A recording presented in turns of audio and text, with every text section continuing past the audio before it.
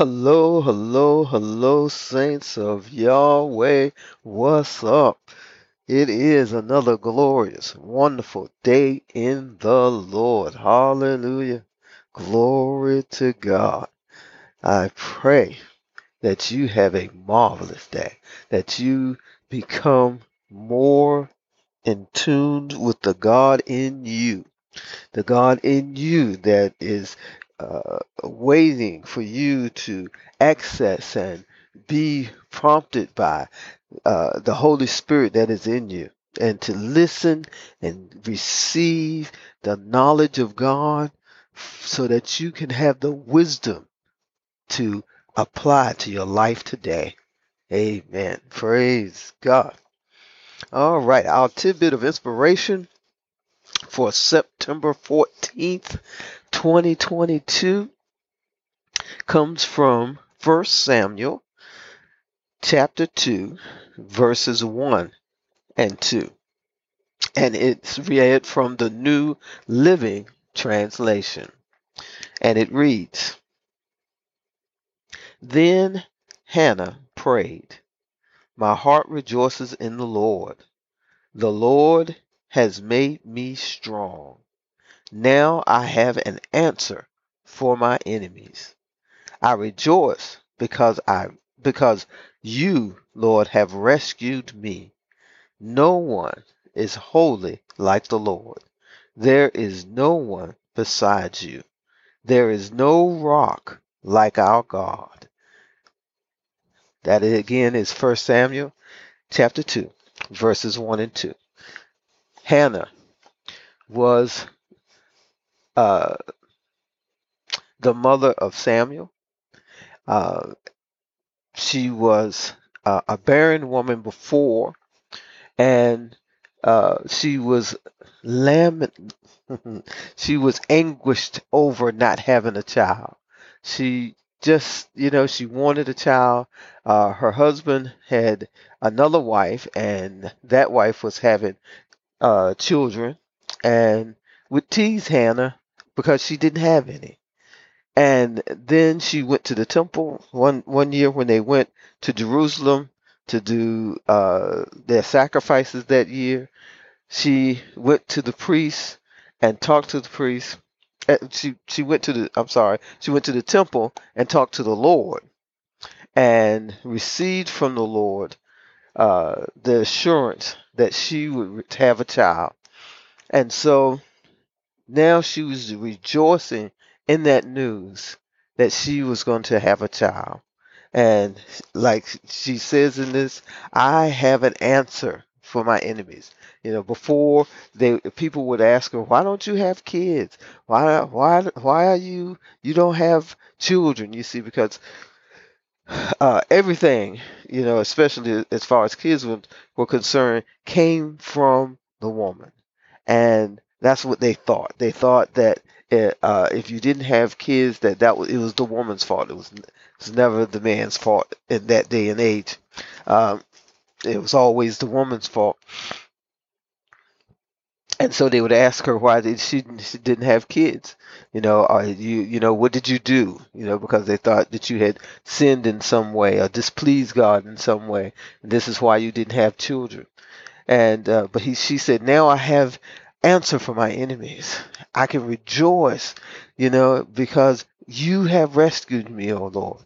You know, and she begins to just give God praise and give God honor, and because of the news that now she knows she's going to have a child.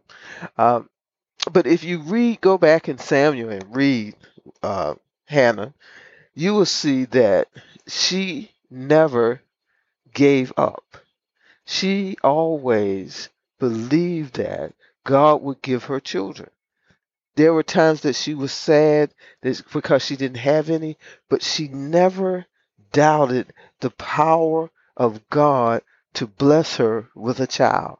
That's why she continued to come, and that's why uh, uh, she would give God praise and pray to the Lord and ask God for that child because she didn't give up. She knew that she says, no one is holy like my Lord, like the Lord. There is no one beside you. We have to get in a frame of mind that we know our God. That you know that the Lord will produce, that the Lord will give you what you're asking for. Jesus said that you haven't asked anything in my name, but whatever you ask, it will be given to you. So we have to learn how to understand who God is. And the only way we get that done, the only way we understand God is if we're spending time. If we're taking time to spend time with the Lord and getting to know who God is and what the promises of God is towards us. If we don't know it, then we can't receive it. You have to know what God has promised you. But first you have to know who God is. It says first you have to believe that God is before you can believe what God has. Hallelujah. You have to believe who that God is. That God is God. That God is Yahweh. That God is El Shaddai. That God uh, uh, is holy. That God is all powerful. You have to go through the different names of God and the different aspects of God to fully know who God is and to understand the promises of God. All of the names of God represents promises of God. Represent the God's power and what is available to us through God. Excuse me. So we have to get in our books, get in the scriptures, and learn who God is. And learn that God is faithful.